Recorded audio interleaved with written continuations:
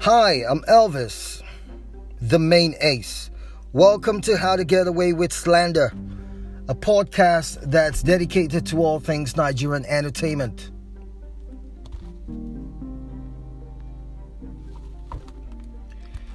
Woke up this Sunday morning to news that dancehall sensation Cynthia Morgan granted an interview.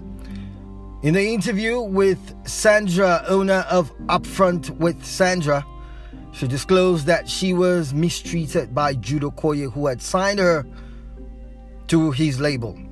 She claimed the label took over her Instagram account, her Vivo account, her music catalog, and even her real name, following her refusal to sign a new deal or to renew the contract. The details are still sketchy. Well, if you saw the video, boy, she looks different. She's looking really dark.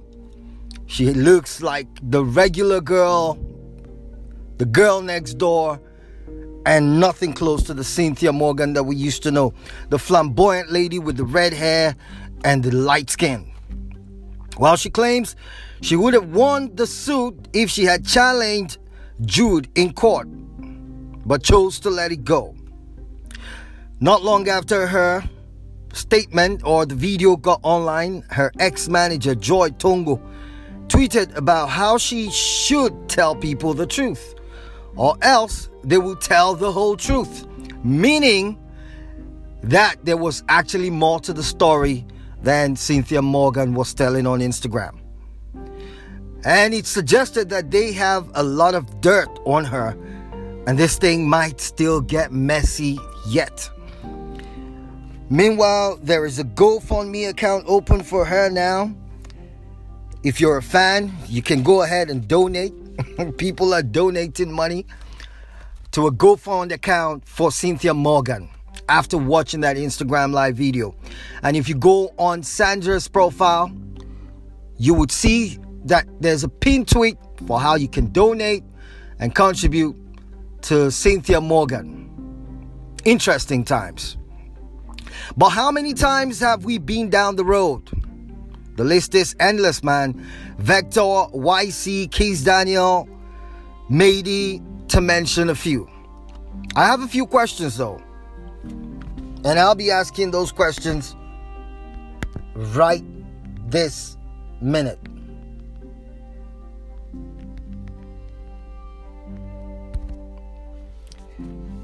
Do these artists read their contracts? Because I'm beginning to wonder, man.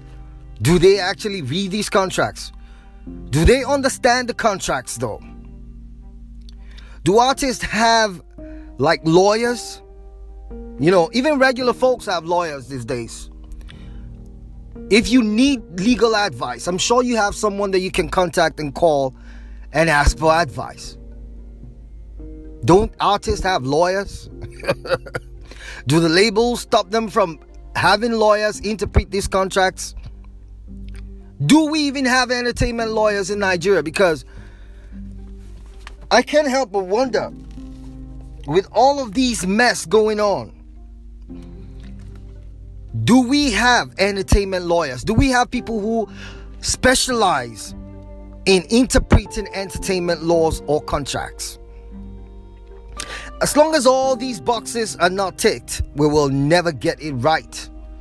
We will keep coming back to these same scenarios where artists claim that they were robbed by record labels, and record labels point fingers at artists as being impossible to work with.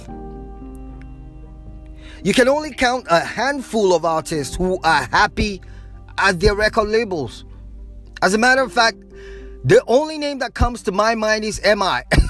I can't think of anyone else who has been at a record label since they came out and have been happy. And we didn't get to hear squat. We didn't hear shit. We didn't hear any complaints, no scandals in the media or on social media. On that note, I like to say shout out to Chocolate City for keeping it clean.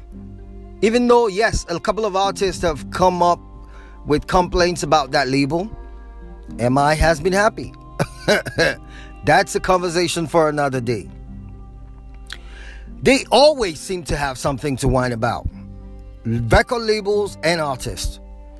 From the outside looking in, it seems like the labels are always wrong. But you and I know artists are not saints.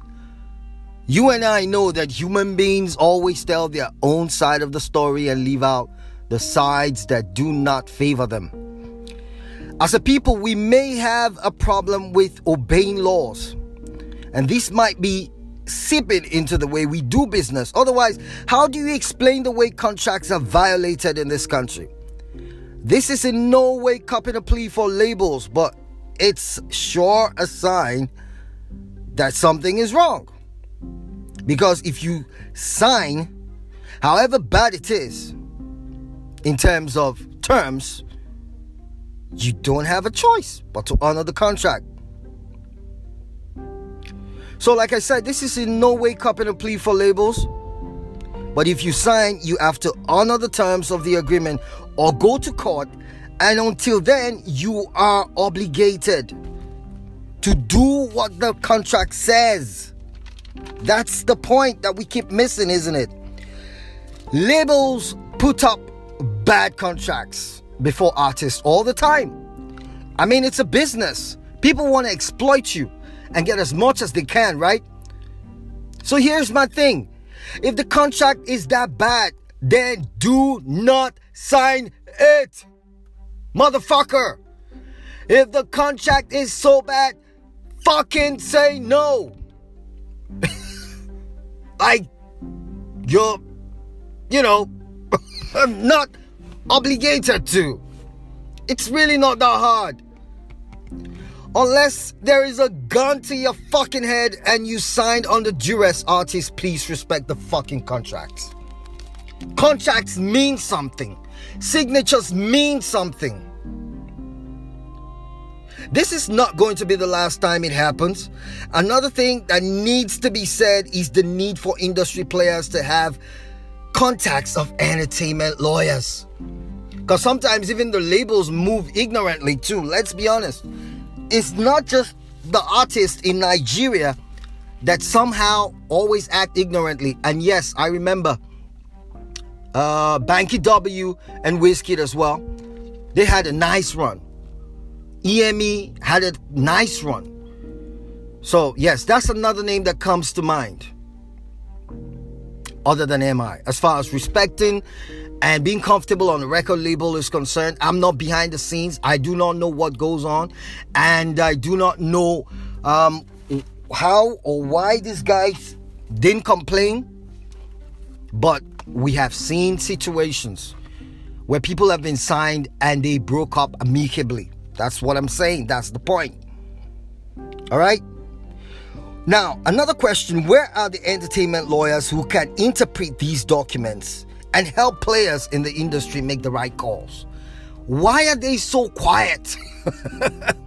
Like lawyers who adjudicate political matters, for instance, are very vocal. They are very popular. We know some of their names.